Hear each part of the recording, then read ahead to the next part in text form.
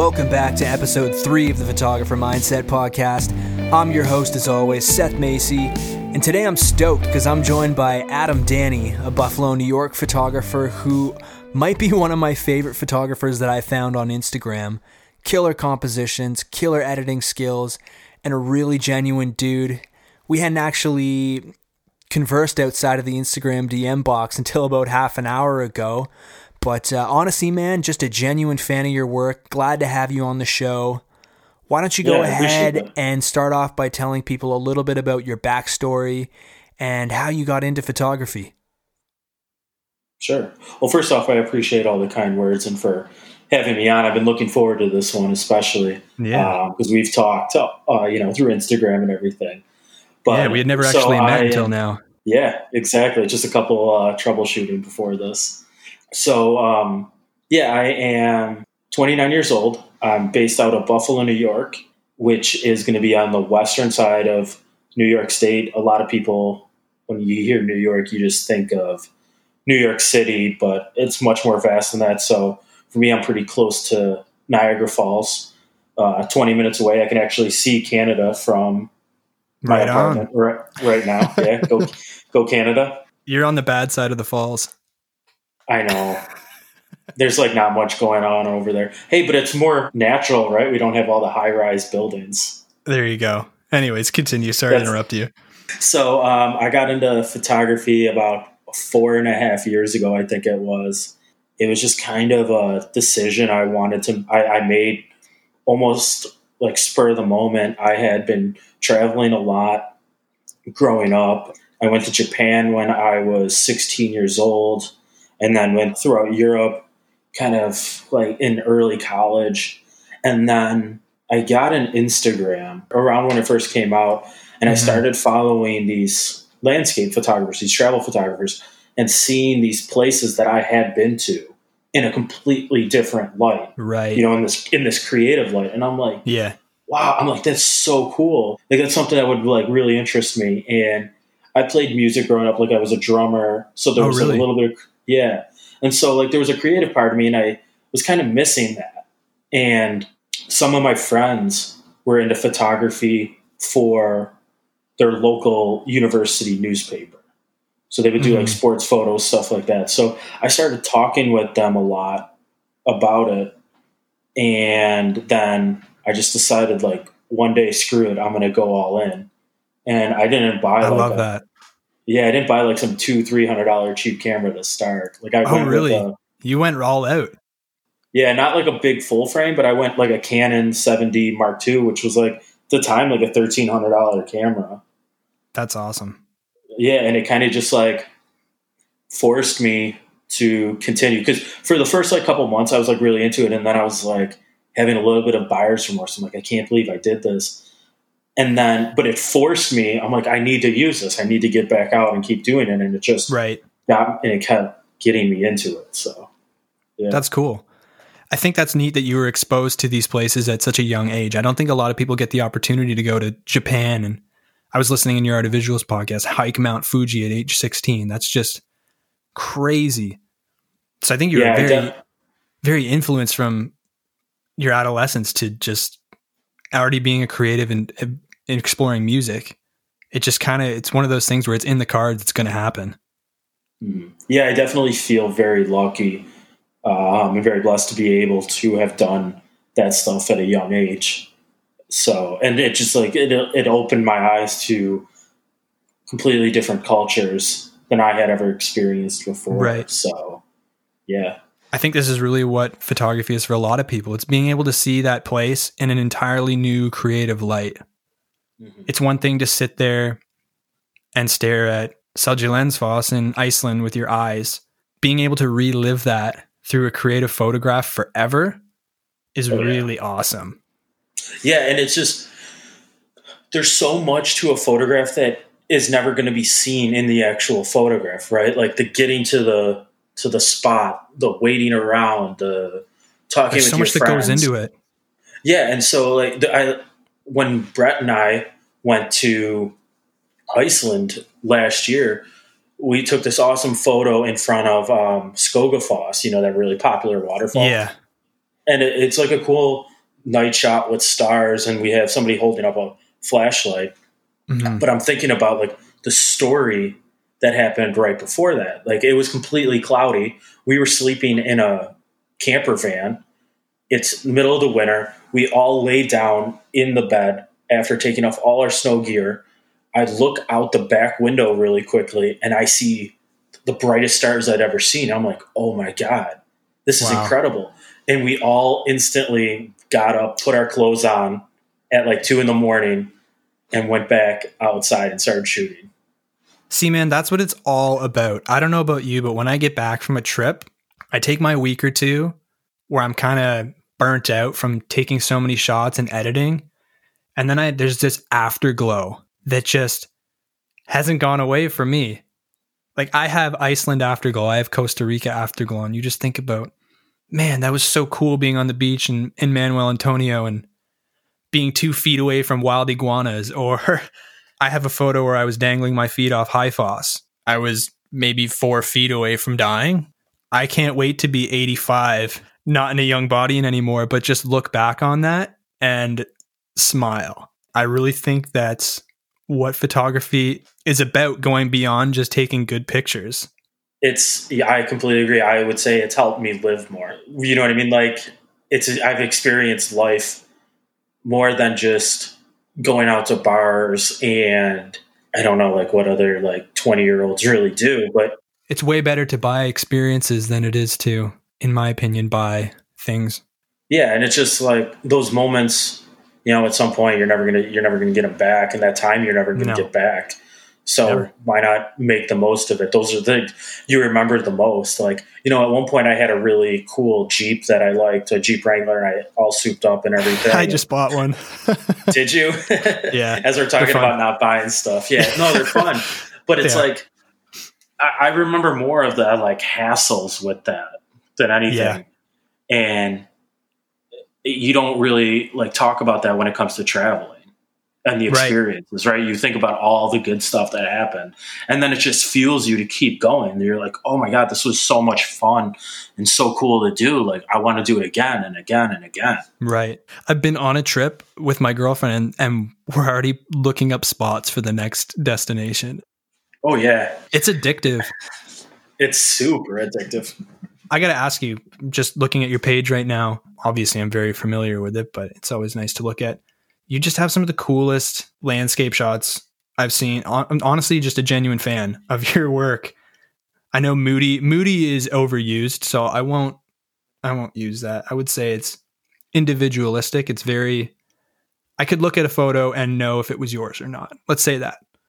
Well, that's probably like the ultimate compliment, right? Like, well, there you go. My question to you is, why landscapes? Do you think people just stumble into certain genres of photography by accident, or do you think they either consciously or subconsciously go looking for them? Because, I mean, there's nothing stopping you from being a portrait photographer. There's nothing stopping you from being an urban photographer. There's nothing stopping you from kind of being a hybrid. And I would say you are a little bit, because you've got splashes of wildlife on your page. But what is it about landscapes that you're drawn to? I think your one question, if people kind of stumble into it or choose to do, I think it's a little bit of both.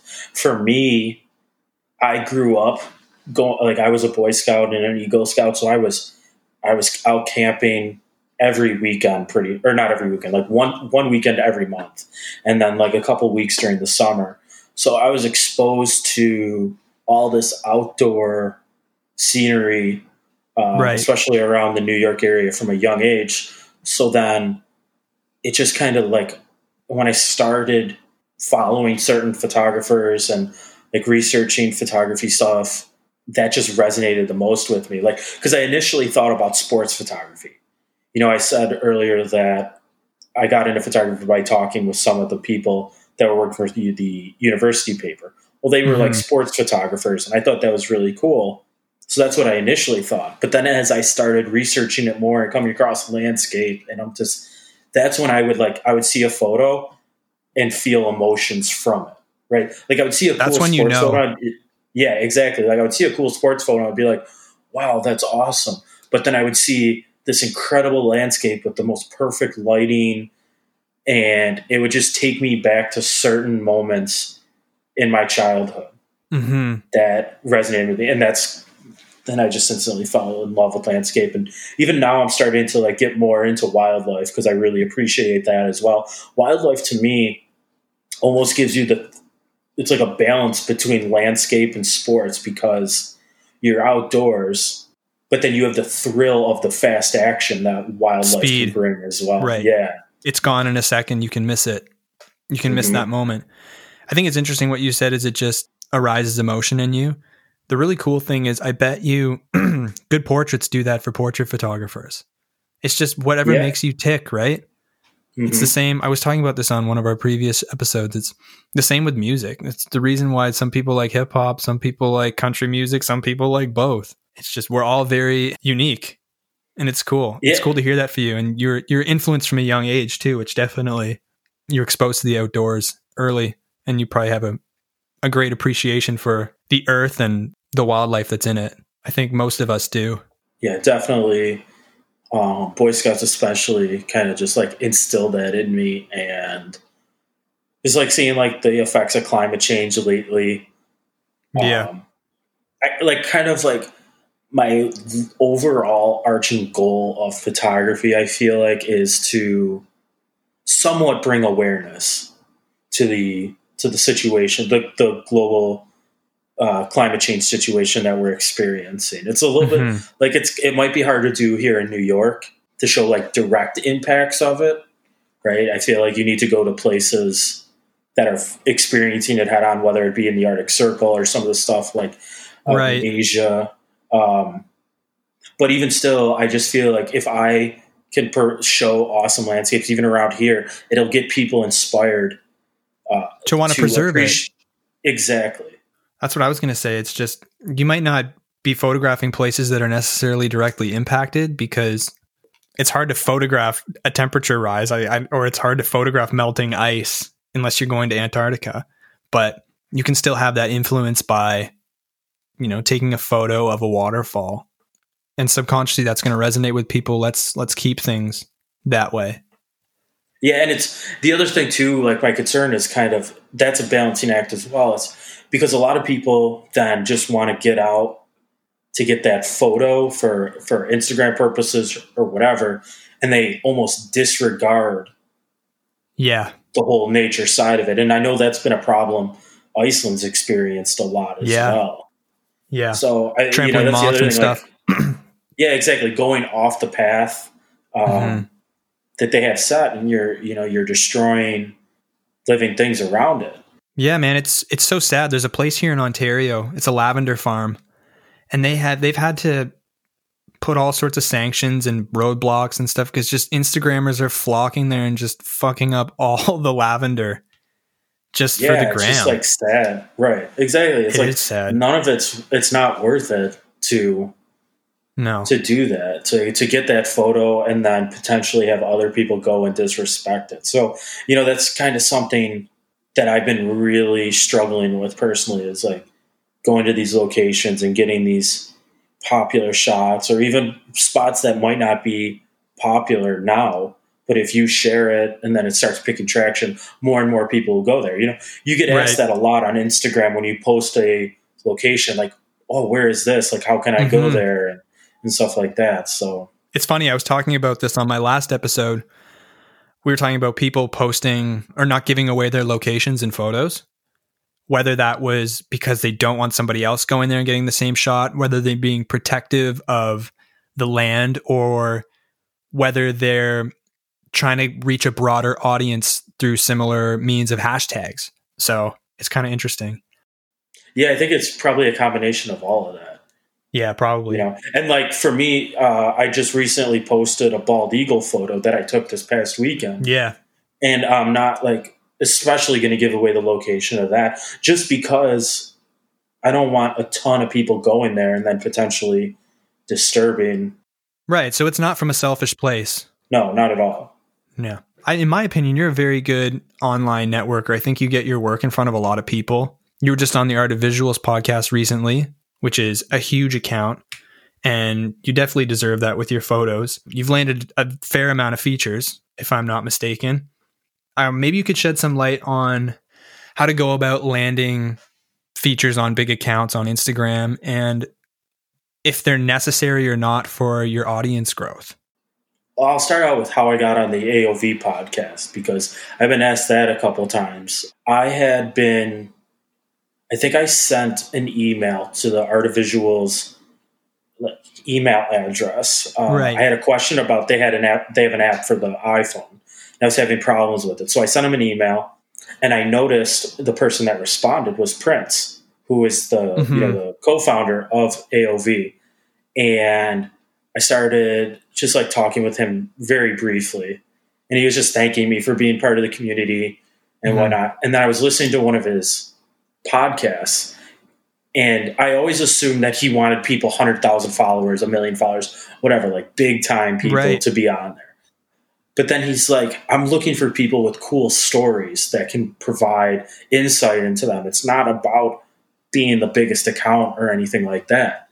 And the one person he had on there had like 7,000 followers, which relatively is small compared to some other people. So I literally just sent him an email and said, hey, Prince, listen to this one episode on your podcast, and I think I have a pretty cool story. It's in relation to, my dad passing away and how it eventually led me into photography. And I think it's a little bit of a different story than a lot of people you have on there. And I still work full time. And then I sent him the link to my Instagram, and he looked at my stuff and got back to me. He's like, dude, I would love to have you on there. That's awesome. And so it's just like me just sending an email. You know what I mean? Like, you never know what you really can happen. Don't. Yeah. No, like I did not expect for him to even entertain that idea. I think it comes down to just being genuine, right? Yeah. You didn't expect anything out of it. You just kind of were, aside from having great images, it's just, you're just telling your story, you're emailing them. I don't know. It's very simple. Yeah. Cause the other thing too is, I bet you majority of their listeners aren't people that have tens and hundreds of thousands of followers. Definitely so not. It's like average, weekend photographers and what. And so when they see somebody on there that's kind of similar to them, it'll resonate more with them. Absolutely. And the people who are, I bet you a lot of the people who are following that account, they think people like yourself and other people who are going and seeing these great places and taking amazing pictures are living the dream. And I think a lot of people are living vicariously through creative photographers on Instagram. And there's nothing wrong with that if you're bringing joy to people, right? But it is cool that you're very down to earth and people can identify with a story, or this person I look up to is very similar to me and has their own hardships and such. Yeah. And the other thing I too wanted to, get out there is that you don't have to be a full-time photographer to go out and travel and see things and still get cool photos. I work full time, and still it's about maximizing your time. Yeah. Because it's one thing, no matter how much money you have, you can never get time back. You can't buy time. Yeah. We were talking about that. Yeah. So you just need to maximize it now. And you have the ability, if you put your mind to it, to get out and do what you want to do. Right. Yeah. It's totally up to you. I hear that all the time from people, whether it's on Instagram or just in passing, is, oh, I wish I could travel more, and I wish I could go to this place. And it's like, why can't you? I see you going out and spending $100 on a dinner. Yep. If you want to actually travel, if that's a priority to you, you just got to get your priorities in order. You got to set a budget. You got to cut back on spending. You can do it. And maybe it doesn't mean going and staying in a 5-star hotel in this place. Go stay in a hostel. You'll meet even cooler people that way. Rough it. And it'll be cheaper. Yeah, exactly. Yeah. It's a better experience. Yeah. I was listening to your Art of Visuals podcast, and we were talking about a little bit about this before we jumped on this podcast, about how your dad passed away. And again, I want to say that's really awful, and I'm very sorry that happened to you. Appreciate that. I wanted to ask you about how important it is to have not just friends and family who are there to support you during adversity, whether it's a breakup or a family death or whatever, but also having a creative outlet or a purpose to put your effort into in such a terrible time. Maybe you can shine some light on how photography or whatever creative aspect was there for you during such a difficult time. So when my dad passed away, it was basically 2 months after I had graduated from college. He had pancreatic cancer, had it for about a year and a half. So, I knew it was coming, Right. which in a way it was a blessing. It gave me time to say the things I needed to say, and I got to spend like good quality time with them leading up to the end. So, like, I didn't have any regrets on that. But at that time, I wasn't into photography, so I didn't really have that creative outlet. I kind of just relied on my friends and my family at that time to kind of be the escape that I needed. Right. But it then, like, about, what would it be, like 3 years down the road, it led me into photography. I was just missing having this creative outlet. And I had remembered my dad was really big into traveling, and he would take photos. I mean, my dad was a little bit older. He was 50 when I was born. So he was actually born in 1939. So Oh, wow. he was in the Navy and traveled all around the Mediterranean and would take like pictures on like film and That's cameras cool. and have slideshows. And I remember him coming into my 6th grade social studies class with like a projector and slide and like film slides showing his photos of these places in the Mediterranean. I always just was fascinated by that stuff. And Right. so then when I finally picked up the camera, it kind of felt like, and then I got out into nature, which my dad was also big with Boy Scouts with me. Mm-hmm. It just kind of was like a way for me to feel reconnected with it, because that's awesome. Letchworth State Park is the like big one around here for us, and I used to go camping there all the time with my dad. And so to go back there now and have a better appreciation for it now than I did then is just like a nice way for me to reconnect with him. And Wow. then just like now that I have photography as my creative outlet, when I go through something difficult, like, I went through a decent breakup last year. After you get past that like kind of mourning period or whatnot, there's still, you get, when you go out and do photography, and this is the same for any creative outlet, whether it's music or painting or something, you basically immerse yourself into Mm-hmm. what you're, right. You're so focused on, playing or writing that song or painting that picture or taking the photo of that landscape, that you kind of forget about everything else that's going on. You just put your phone away and it's just you, your camera for that moment. And you're not just snapping photos away, right? Like you're sitting there and just watching the light and the clouds move, waiting for that perfect moment. And then you take a photo. Mm-hmm. And it's like a big escape. It's like the perfect escape for me. And then travel, and then you do traveling on top of it, and you go to a whole different like part of the country or part of the world, and you just completely forget about everything back at home, because it's just it's like you're in a whole nother world. It's subconscious soul searching. Just going out and doing these things is a method of healing. Can relate to you in the breakup sense. And that's tough when stuff like that happens, and you need to take your 2 months or however long you need to take just to be sad and sulk for a bit. But you need to snap out of it after a point and immerse yourself in whatever it is you're passionate about. Maybe it's painting, maybe it's writing, maybe it's working on cars. But coming out of that stuff, I think it really makes you stronger. And I think it makes it more easy to identify where your passions lie. I know for me, you could not get me out of Lightroom. You could not get me away from behind my camera after my breakup. That's all I wanted to do. That's all I cared about. And 6 months later, 4 months, I don't even remember, man. But I was just a new man. And I just had a whole new fire under me that I would honestly attribute to that. 100%. I think for me during that breakup I did was one of the biggest like soul searching moments Right. basically in my life, I had a vision of what I thought what my life was going to look like.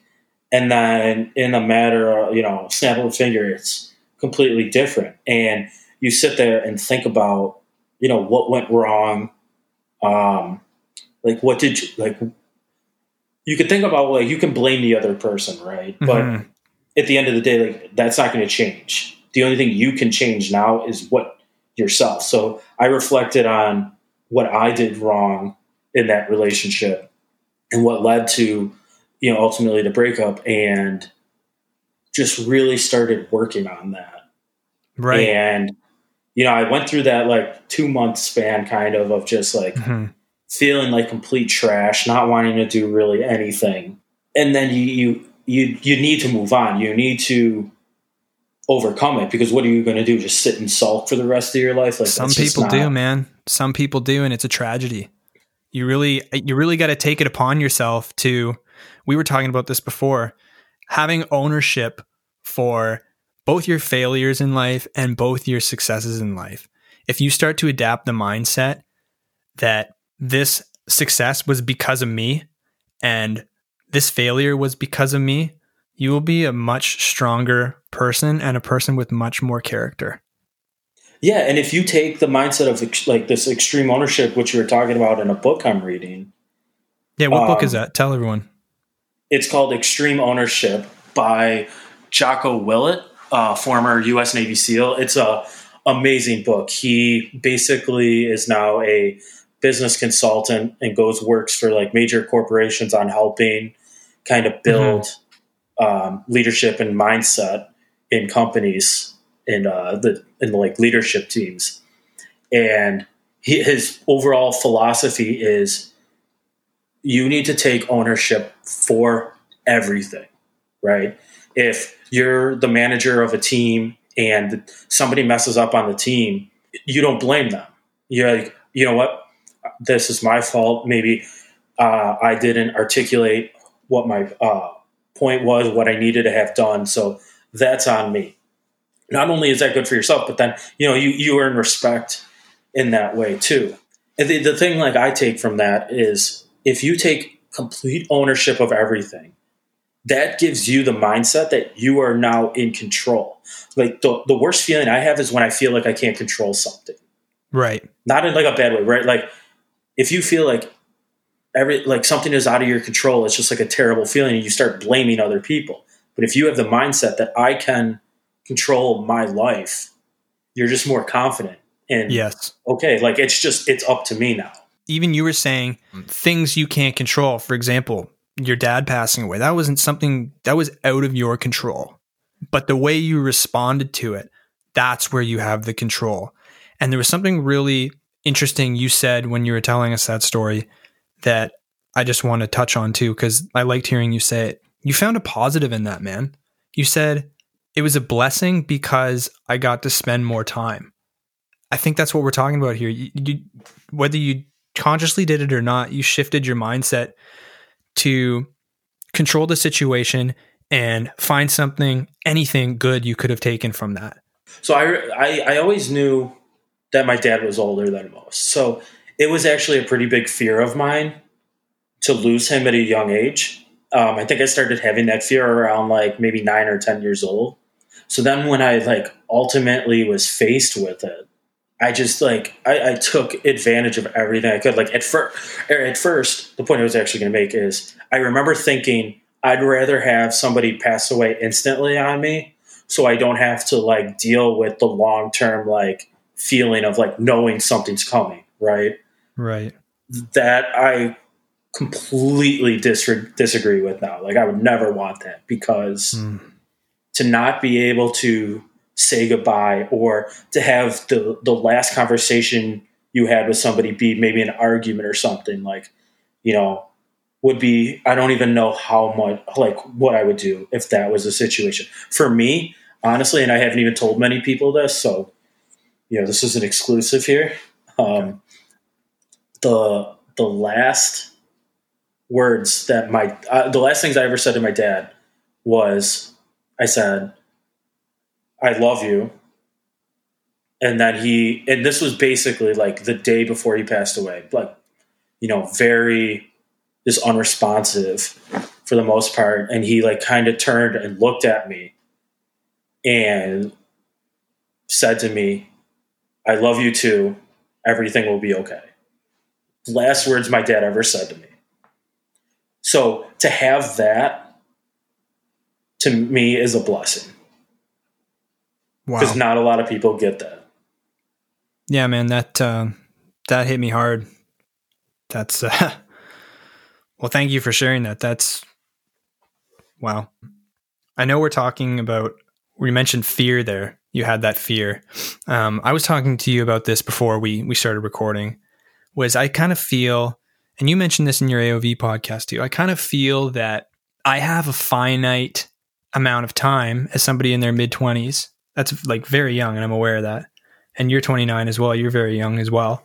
But I feel like I have a finite amount of time to explore the world and travel and see things before I want to, because I want to have a family, right? And typically speaking in our society, that happens around, everyone's different, but maybe early 30s, 30, maybe 35. It's different for everyone.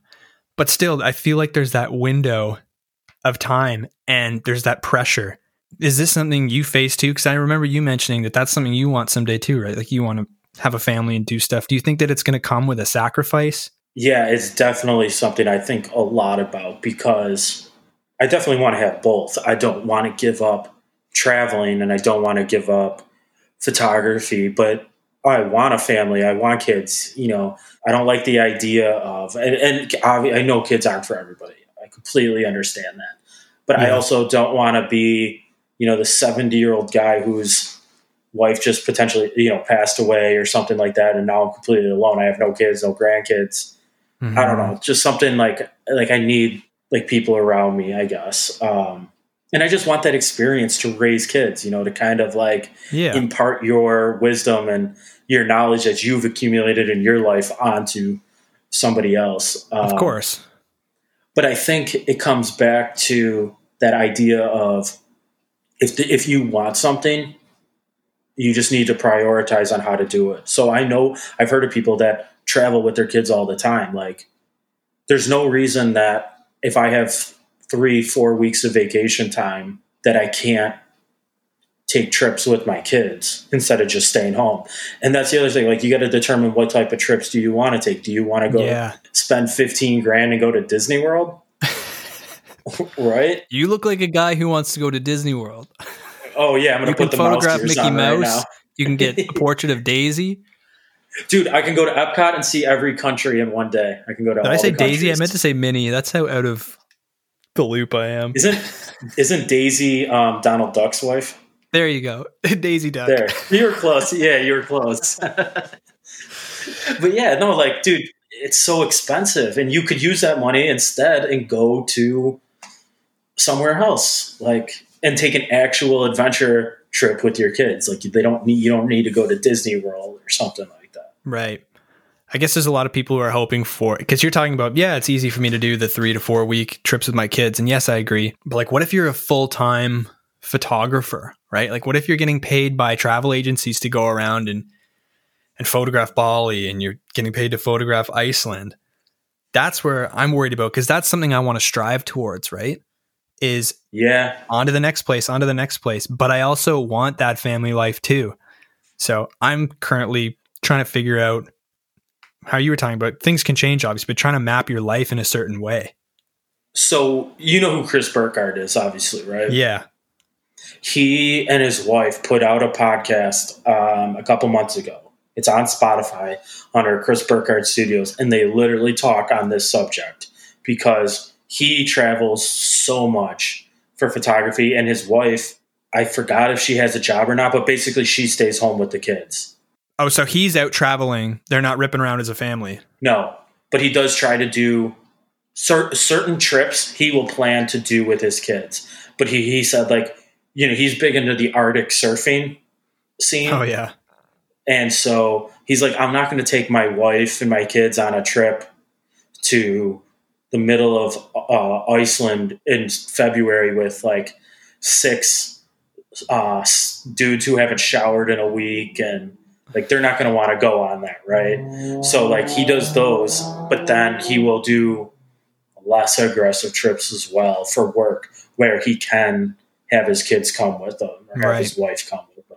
So he prioritizes that, right? And he's at a point in his career where he can kind of dictate that. So, right. I mean, if that's your goal, I think like you got to use that time you have now to establish exactly, that type of career. Because to get into photography or any sort of like creative field and make it full time, to get into that at a later point in life, once you already have a wife and you already have kids and you already have a full time job, that's a lot harder because you already have an income. You're already supporting a family, right? So it's a lot harder to start from scratch in a sense. Exactly. But if you already have that established, and actually, if you listen to the Chris Burkhardt one, he did exactly against what I'm talking about. He got married at like 19 or something like that. Mm-hmm. And he was in school to be a mechanic.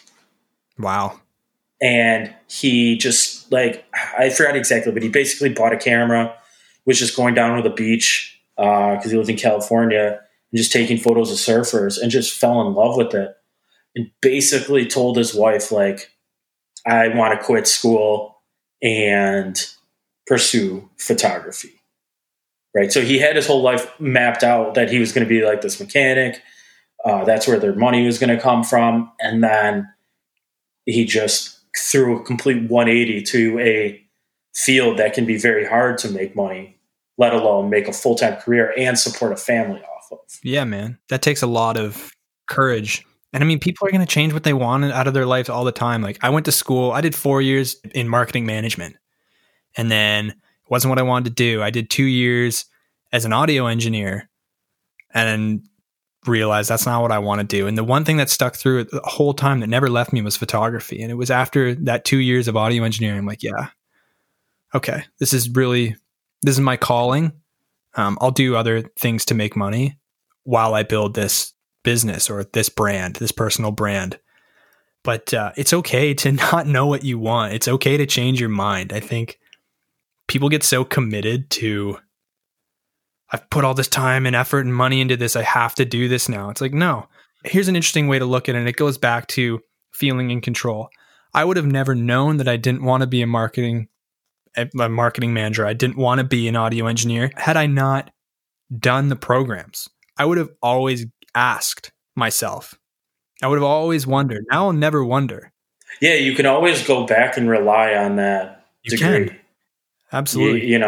It's interesting for me because I work in finance and I've been in my career for... You're an analyst, right? Yeah, financial analyst. Basically 7 years now, something like that. Mm-hmm. And I'm doing really well, and I'm in the field that I studied for, and it's hard to think about quitting that. Right. And kind of giving up that income, the benefits, the 401k matches, the bonuses, like all that kind of stuff. And also in finance, it's like kind of known that if you leave the field and try and come back, like it's really hard to kind of get back to where you were. You won't be welcomed with open arms type of thing. Yeah. People look down upon like the live free mentality people, right? Like that want to just go out and... Right. I remember us interviewing somebody who said they took like a year and a half off for traveling. And one of the managers was like, are we sure we want somebody that might just like leave on the drop of a hat? You know what I mean? So like, I got to think about that. So right. I think for me going full-time photography, which is 100% something I've been considering for a long time, I look at it more from an analytical standpoint, and I need to set myself up to not ever have to go back. I don't want to rely on having that degree. Like I can, but I think when you have that safety net in the back of your mind, plan B. Yeah, it might not push you as hard. I thrive when I have no other option. Like, and humans do. Like, it's just our natural instinct. It's when your back's against the wall. Yeah, you need to survive. Absolutely. And that pushes you to a new level. So can't agree with that. Yeah. And that's like the greatest segue ever that you set up for me, because I want to talk about you're in finance, and I've been getting into this a lot recently. I've been wanting to learn more about wealth management and how to start finding ways to make my money make money for me by investing it correctly and making sure I'm not taking advice from some idiot on YouTube, because there's a million of those who think they know everything. You know, finding sound financial advice and capitalizing on my mid-20s of compounding interest for the sole reason of, if I'm able to put a little bit of money aside and invest it properly, do well in the markets, it will allow me 15 years from now to potentially live whatever kind of life I want to live and not have to worry about what kind of career I need to feed my family. I don't know. It's not really a question. It's just something that maybe you can weigh in on that. It's just something that I've wanted to take upon myself. Yeah, I think financial health it's extremely important for everybody, regardless of what your profession is. You want to be, making your money work for you. You want to be managing your finances very well, because financial health can be just as important as your physical health. And I don't mean like financial health as in the sense of being like super wealthy, right? Like Right. you don't have to make a lot of money to be financially okay. The biggest rule in like anything when it comes to that is spend less than you make, which Right.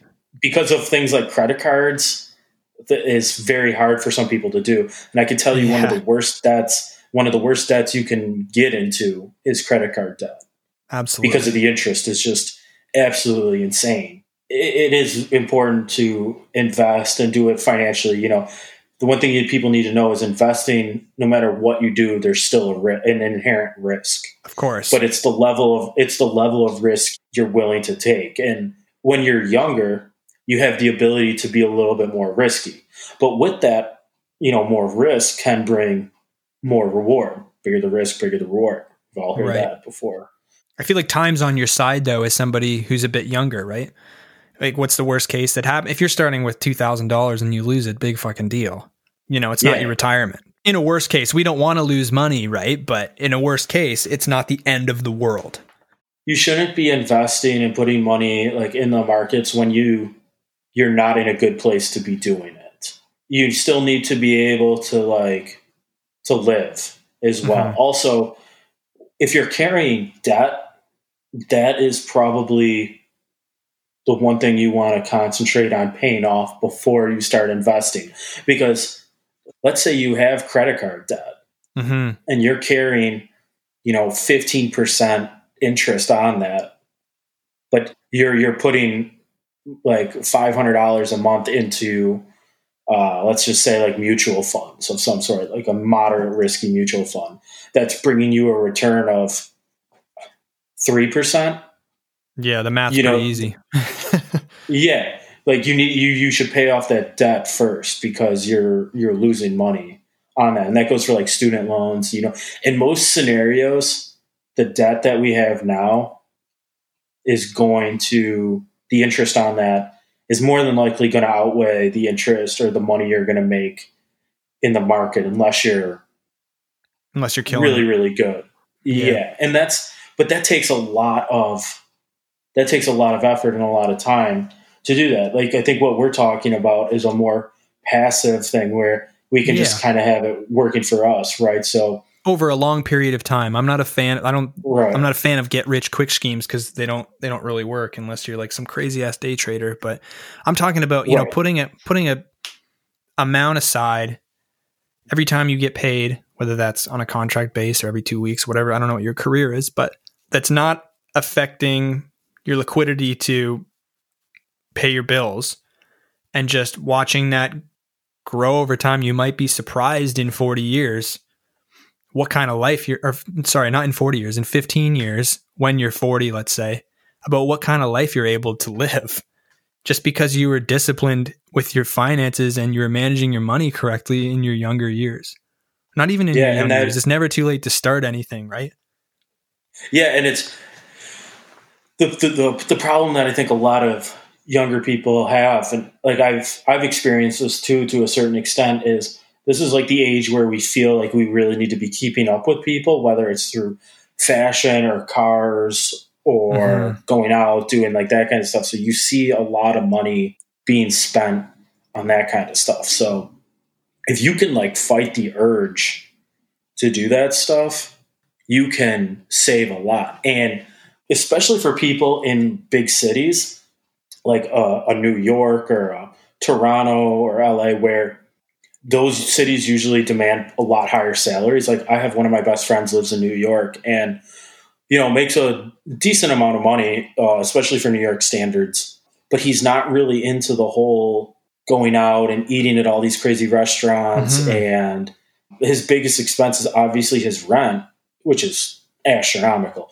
but he doesn't have a car, you know, he doesn't have the expenses of a car. So he's able to save so much money. Right. Because of that. Like, and that, you know, those are things he's done. And it's going to allow you to live the life that you want to live. Relating this to photography, It's going to allow you to travel to the places that you want to go. And it's going to allow you to, you know, have the experiences that you want and not be stressed out about it. And I think that's how we can kind of tie this into that. And it's just, like you said, it's being disciplined. I think a lot of people lack discipline. Yeah, it's just unfortunate too that I think most of our education systems, maybe even around the globe, I don't know, but I know in the US, there's no real money management classes you take. No, and there should be. Yeah, I learned how to freaking square dance in high school, but they didn't teach me how to manage a checkbook or like manage, like set a budget, which is insane. That I'm not talking about finances in the sense of like, what stock should I buy? What fund should I put my money into? Just like the difference between a checking and savings account, even. Like you could teach kids that. Like that is a big deal. If you can instill that discipline in kids, like at least at, you know, high school at 16, when a lot of them start getting jobs and they actually start making money, it shouldn't. And even like it can go throughout. Like for me, I was like, I went to school for finance. Right. And then my brother was a CPA. So it was kind of instilled in me when I was young. But a lot of people don't have that. And even colleges, if you go to school for chemistry, you know, you're not taking any sort of finance class. Right. And some of these people like that carry these crazy levels of debt from the school they go to. They'll get like six figures worth of debt, but no one will teach them how to pay it back when they're done. Yeah, that's crazy. So, well, man, I know we ended on finance, which is kind of weird. We kind of tailed off there, but it's definitely relevant to photography because it's going to let you have the experiences you want to have, and it's going to let you see the places you want to see, and it's going to let you buy the gear you want to buy. Exactly, because photography is expensive. It's an expensive hobby or career or whatever you're doing with it. But man, thank you for coming on the show. Even though we tailed off a bit there at the end, I think it's really relevant. And I want everybody to go check out Adam's work. It's on Instagram. It's at Adam R Danny, ADAM RDANNI. His work is honestly some of the best I've ever seen. I'm a huge and genuine fan. But thanks for coming on the show, man. I really appreciate it. Yeah, thanks a lot, man. This was a lot of fun. Is there anything else you want to say to anybody? Or what about your Buffalo Mafia thing that you're starting? Yeah, so me, Brad, and our buddy Mike we have started kind of a little photography club based here in Buffalo. Just a way for like-minded people to get together and talk about photography and get out on shoots together and maybe make some new friends, which seems to be taking off so far. And it's a playoff, you know, the Buffalo Mafia for all the Bills fans. Go Bills, by the way. And we call it the Buff Photo Mafia. So, oh, there you go. Yeah. Well, it's important to network and get out and meet new people. So, absolutely. Anyways, man, thank you for coming on the show. Thanks a lot, man. I really appreciate it. Hey guys, thanks for listening to this episode of the Photographer Mindset Podcast. You can be sure to stay up to date with my weekly episodes by following the podcast on Spotify, Apple Podcasts, or whatever you happen to be using. Next week, I'm joined by Ian Jones, a Pittsburgh, Pennsylvania photographer who's more urban themed, so we're switching it up. He's also sponsored by Tamron, so I'm going to be asking him questions about how he landed that gig, among other things. So until then, go get shooting, go get editing and stay focused. See you next time.